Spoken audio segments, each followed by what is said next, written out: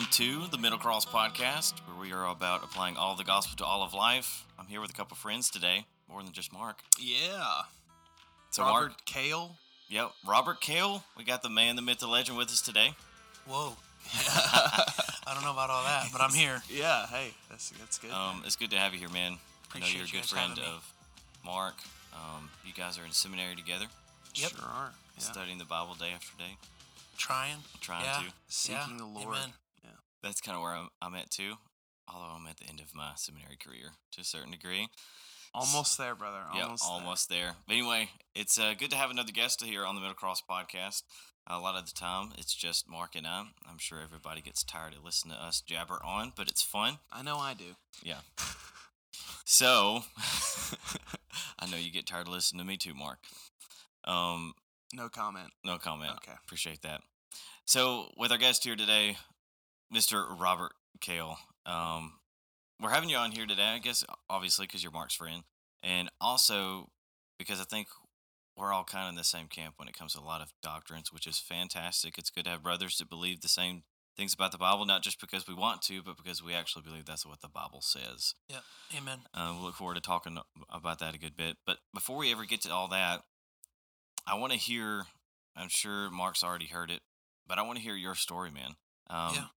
Yeah. How old are you now? I'm 44. Or no, wait. Whoops. I just turned 45. Gotcha. I have happy dementia. birthday, Robert. Thank you. Yeah. Last month. Sweet. So 45 years old, so I'm sure you've seen the Lord do a thing or two in your life. Yeah. More than a thing and or two. it's been crazy because it's only been let's see, this is 2023, right? Mhm. So September 9th, it'll be 8 years that I've been a Christian. Wow. Only. That's and awesome, so man. even just in 8 years, I've seen the Lord move in ways that I could have never fathomed. Yeah. So, okay, let's go back to that September. Yeah. Back to that September and then back before that September. So, where were you then? What was going on? Yeah. Were you running from the Lord? Tell us your Saul and then tell us your Paul, man. Yeah. Song and palm. No, so September of 2015, I think that was people talk about rock bottom, right? They talk about, I was all the way down. Yeah. And again, my story is my story, and so I would never say that I was in a worse way than anybody ever could have been, because there's 1,000 million stories out there that are way worse than mine. But for me and in my life, if there was a place that was below rock bottom, that's where I was at when I went to this program in September. And so, just to back up from there, and so this program where I went is called Mighty Oaks. That's the name of the organization, and the program is called the Men's Legacy Program, and it's a biblically based program that helps men and women, first responders, veterans, spouses of first responders and veterans, to see hope through the traumas of life, right? Not just job related from things that we see in combat or things that police officers and firefighters see on the streets, but just the traumas of life, right? Because trauma isn't specific to just those jobs, right? Yeah. Mothers experience trauma, fathers, pastors, so on Yeah. and so forth. And so when I went there, just my life was a wreck. And I guess I could say I was running from the Lord, but it was without really knowing I was running for the Lord, because the Lord wasn't a thought in my head. So kind of I'll go all the way back to kind of where it all started. When I was a kid, my parents got divorced. I was about 10. And then we ended up in foster care, me and my brother and my sister. And the foster care system, we only had one set of foster parents. It wasn't good. There's very, very heavily, there's a lot of physical abuse. Yeah. So I can remember being beaten until the point of passing out and waking up and still receiving a beating. And, getting teeth brushed with the gritty soap, the lava soap with the grit in it, so it would bust the gums open, and then putting hot sauce on the toothbrush and brushing teeth with that for just, Man.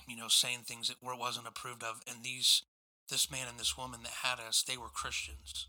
And so the first time I ever heard the gospel, I heard the gospel with it was a cartoon track for kids, and it was orange and black. I remember that, and my foster mom shared the gospel with me. and said, if you say this prayer, you'll be saved, and we'll stop beating you, and because Satan won't be a part of your life anymore. And so in my mind, I was thinking, well, heck yeah, sign me up. Yeah. I'll do it. Man. And Wow. so after that, of course, the beatings don't stop, right? Because now there's the sanctification process, right? Yeah. According to them. And so it was just pretty bad. And then when I was 16, I ended up going back to my biological mom, and then that's where I joined the military from. But along the way, I picked up some bad habits, and those bad habits were self dependence, self reliance, and then alcohol. Yeah. I started drinking when I was 14 and smoking when I was 14. And so, those things kind of followed me all throughout my life up until salvation. And, just living with guilt and shame for what I'd gone through and what I wasn't able to do for my brother and sister. And then also telling people at this church, hey, we're getting hurt.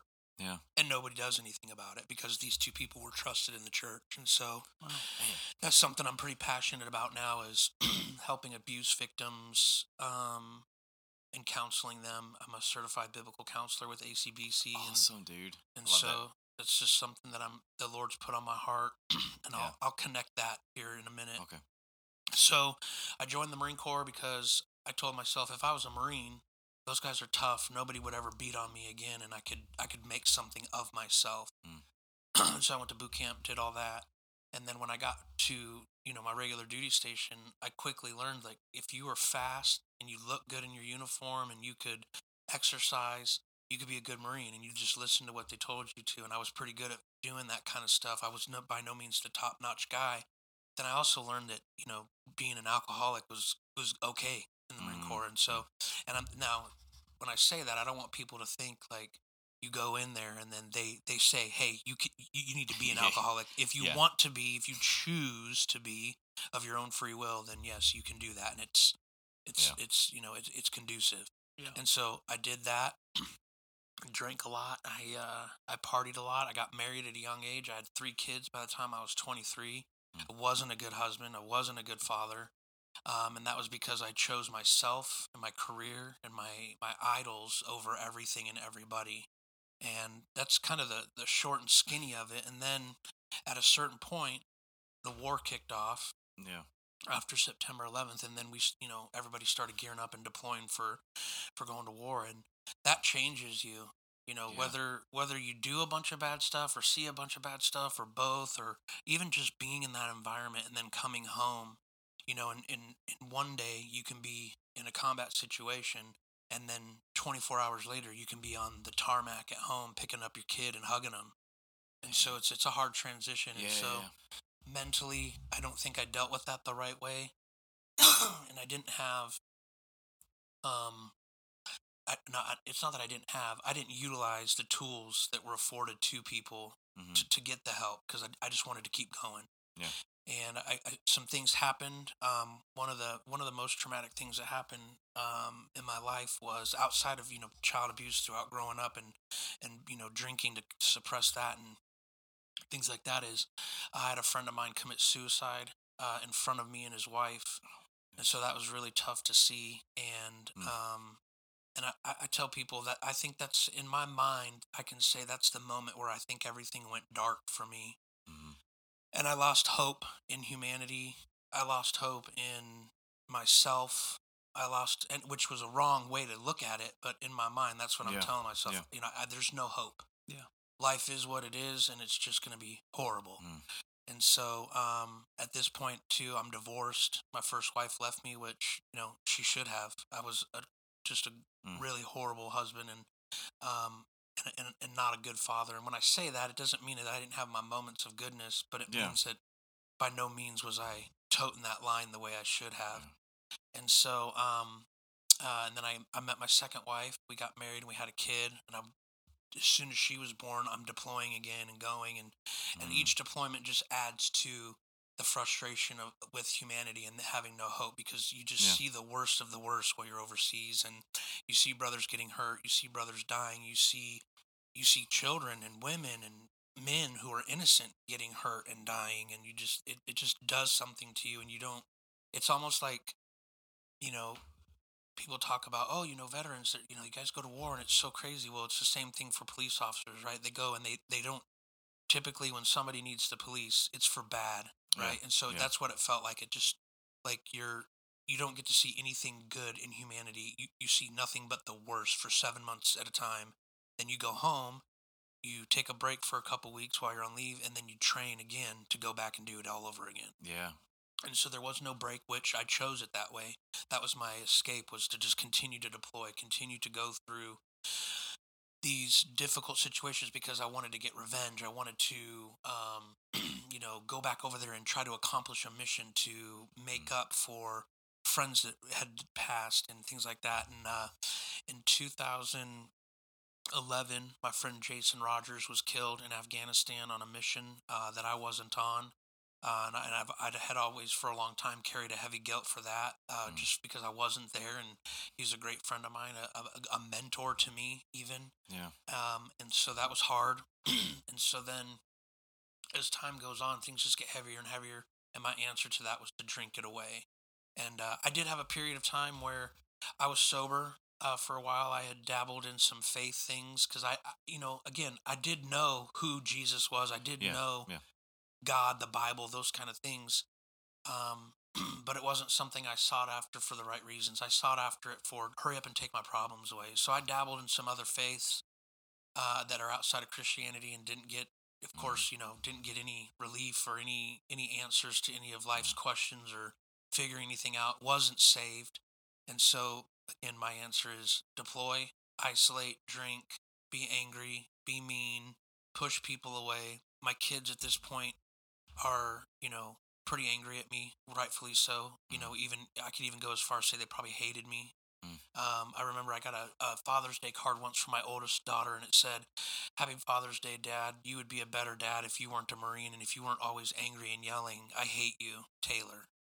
So and you would figure you get something like that from your kid that Yeah. that would wake you up, but it didn't. All it did was make me push things away, Man. Yeah. choke it down, and then continue to do Robert the way Robert wanted to do it. Yeah. Um, on my last deployment, I was in my third IED strike, and it caused me to have a brain injury. And I even knew at that point, kind of, I think in my own mind, like this is probably close to the end for me as far as Yeah. I don't know what's going to happen when I get back. And so, and during that deployment, my second marriage fell apart, and so that was pretty rough. And then we lost a Marine in the company, and other Marines in the company got hurt pretty bad. And so there's just a lot going on. And I felt like, Mm. man, my life is falling apart. Even this family that I built in the Marine Corps, this idol that I've served for so long, Yeah. it's falling apart. Like, I don't even have that now, because I don't know what's going to happen. So I got Mm. pretty depressed, and I would sit in my room in Afghanistan, and I would press my pistol against my forehead and under my chin and in my Mm. mouth. And I just couldn't bring myself to do it because I just didn't want people to think I went out like that. That's a selfish reason within a Mm. selfish act, right? Like, Yeah. I just That don't makes want to go sense. down like that. I want to Yeah. I want to be the hero, or I want to die this honorable death or whatever. Yeah. And so again, I can now say that's the Lord's mercy in my life, me not Hmm. doing that, right? Because that's a horrible legacy to leave for your children. And so I got home from that deployment drinking a lot. And I praise God for this. I had a chain of command that cared about me, and they sent me to Wounded Warrior Battalion, which is in the Marine Corps, is where if you're injured and you have mental, physical, or Hmm. both problems, they send you over there and you can go through some treatments and therapies and Yeah. get fixed up, and then they can either put you back into service or they can retire you. And so when I went over there, I was close to retirement, and I ended up retiring from there. But while I was there, one of the things that they pressed was, spiritually, get well spiritually. And for them, it doesn't matter. You can yoga, Yeah. meditation, Catholic things, Christian things, Mormon things, Yeah.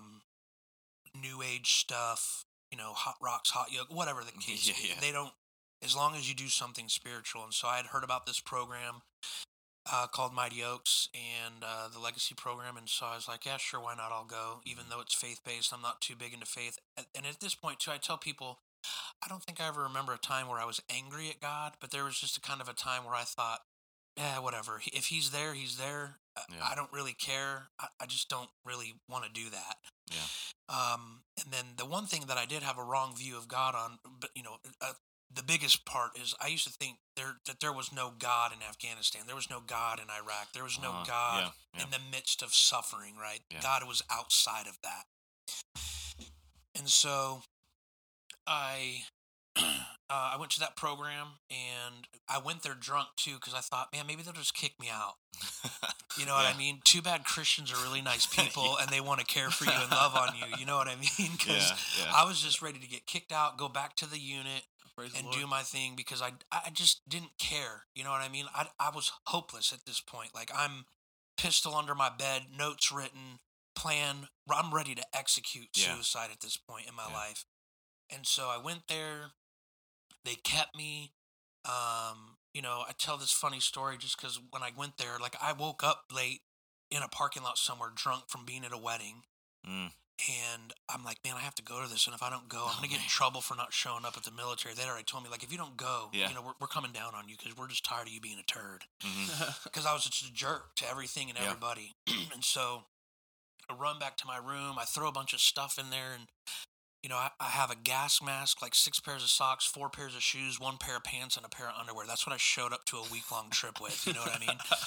And so I'm the only guy in history of the program that was ever able to change his shoes every day of the week, but not his underwear. And so, we get there and they begin to love on you immediately. And it's the good thing is about that program, it was other veterans loving on other veterans. Mm. And that's something that we're not used to seeing for Yeah. sure. And I could go as far as to say men aren't used to seeing that Yeah. from other men too, Yeah. right? But in my context, it was with veterans. And so they began to share their stories and their testimonies, just like I'm doing right now. And they're talking about the ugly things that they've seen, done, and the sins they committed. Mm. And then they started talking about how the Lord saved them from it. Mm-hmm. And I remember distinctly thinking a few things. Number one was, wait, you, you were abused as a child too? No Wow. way. Yeah. Like I thought I was the only one in that suffering. As stupid as that sounds coming out of my mouth, I thought I was the only one holding on to a secret like Yeah. that. Yeah. Not true. Yeah. I would blow your mind statistically with 9 out of 10 veterans had some kind of form of abuse as a child. You know what I'm saying? Wow. Yeah. Yeah. Whether it was physical or sexual.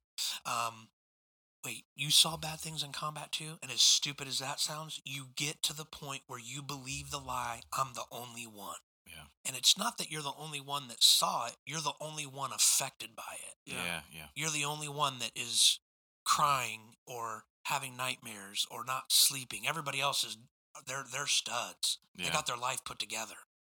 But that's not true. Uh-huh. And so I started to hear that. And I remember Wednesday night at that program, a man got up and he started to share a class called Legacy and basically just challenging us to think about the legacy that we were leaving behind. And that's where I learned the statistic that if you have 3 children and the mom or the dad commits suicide, it's statistically proven that it's like astronomical high percentage rate that one of your 3 kids is going to commit suicide. Wow. And so I started to think about that. And then I started to think about how selfish I had been. And then I started, and again, I'm not saying that I don't want people to think that I have this preconceived notion that all suicides are selfish and that the pain and the sorrow that are connected with suicidal feelings or even completing suicide are unwarranted or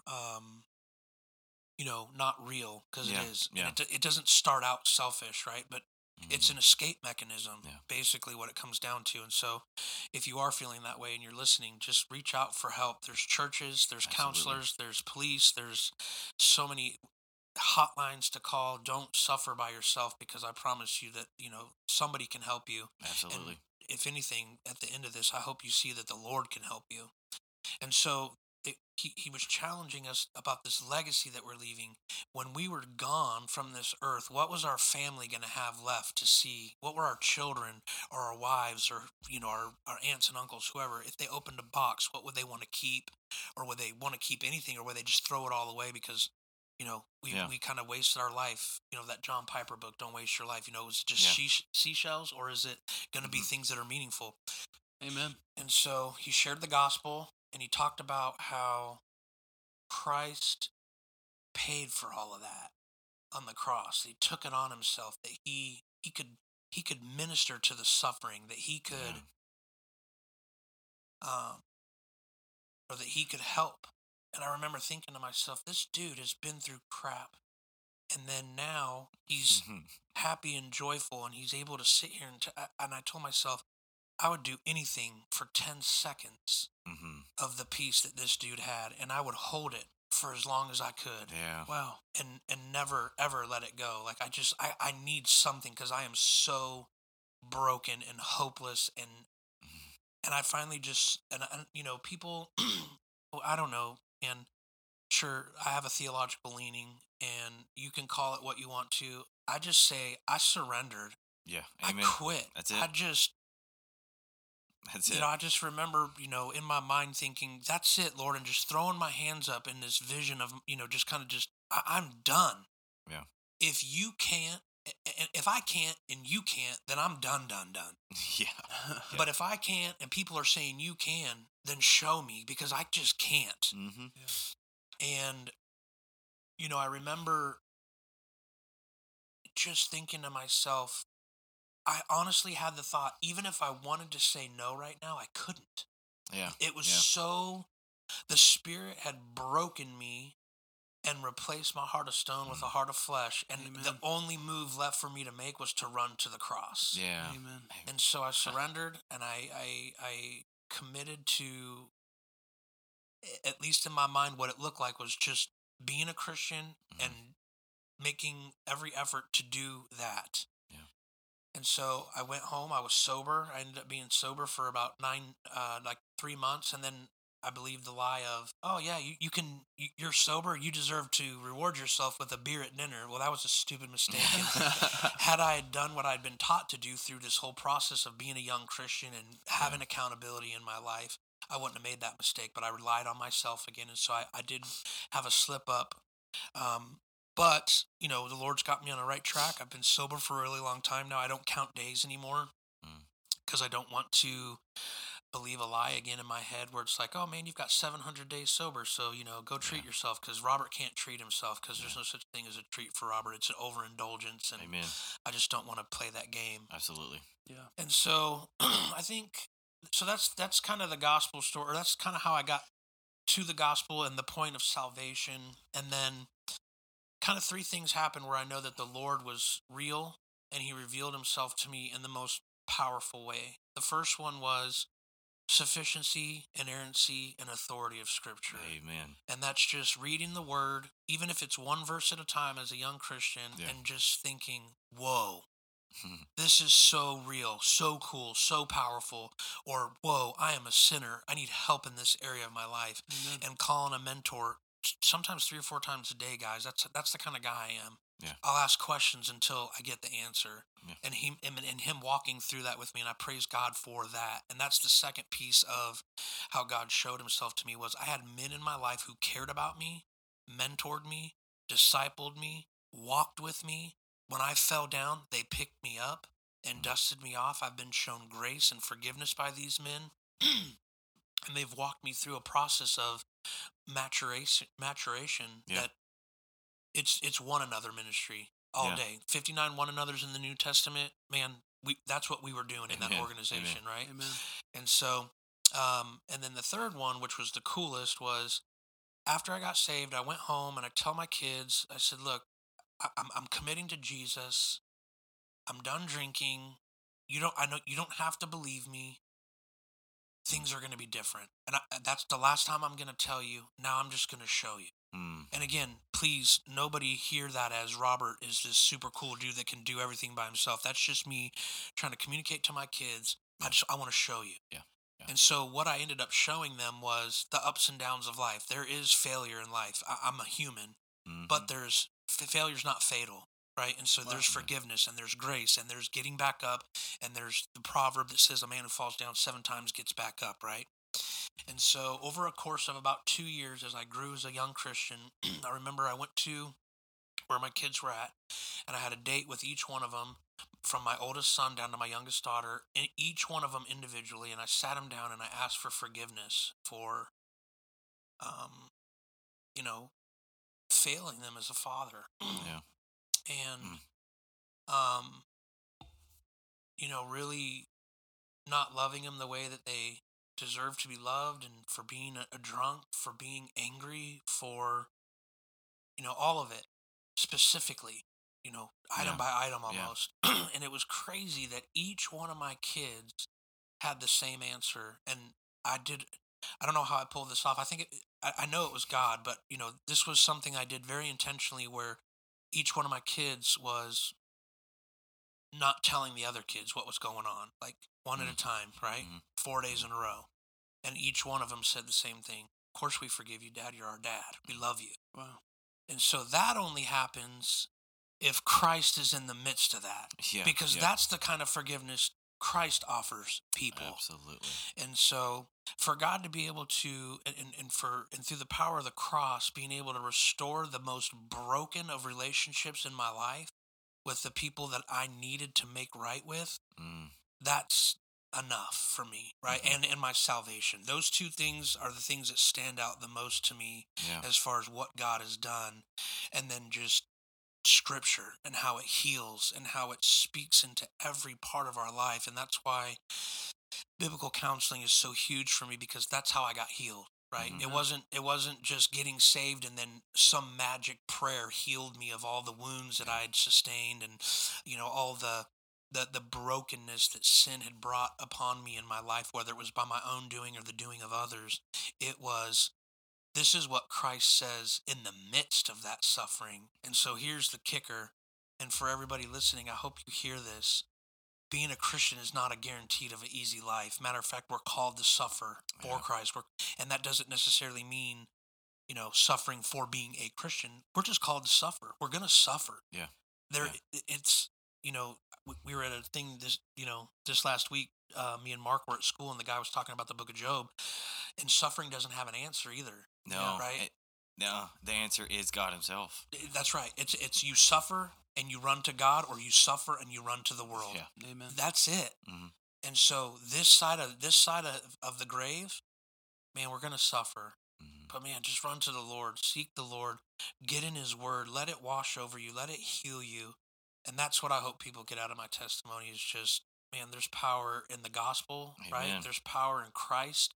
Amen. The cross is real, and what Christ did on the cross has an effect that you can't explain.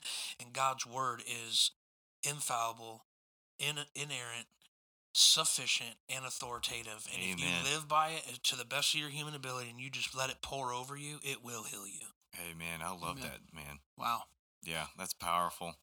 And I think I'm sure that's the very condensed version. But the very condensed version. There's so much that would be fantastic to chase, which we are going to chase. Yeah. On our podcast. This has been the radio segment, though. We're fixing to come to a conclusion for our part one. But if you want to hear more of Robert's story, you want to hear more of us discuss some doctrine and theology and the Bible and such, be sure not just to stay here on the radio, but hop on over to the Middle Cross podcast. You can find us on Spotify. If you want to find out more information about us or want to reach out to us, you can reach us at all lowercase, themiddlecross1@gmail.com. themiddlecross1@gmail.com. But we thank you, Robert, for being able to hear. We look forward to picking this up back here in a moment. And thank you guys for listening. Thank you. We'll catch y'all next time.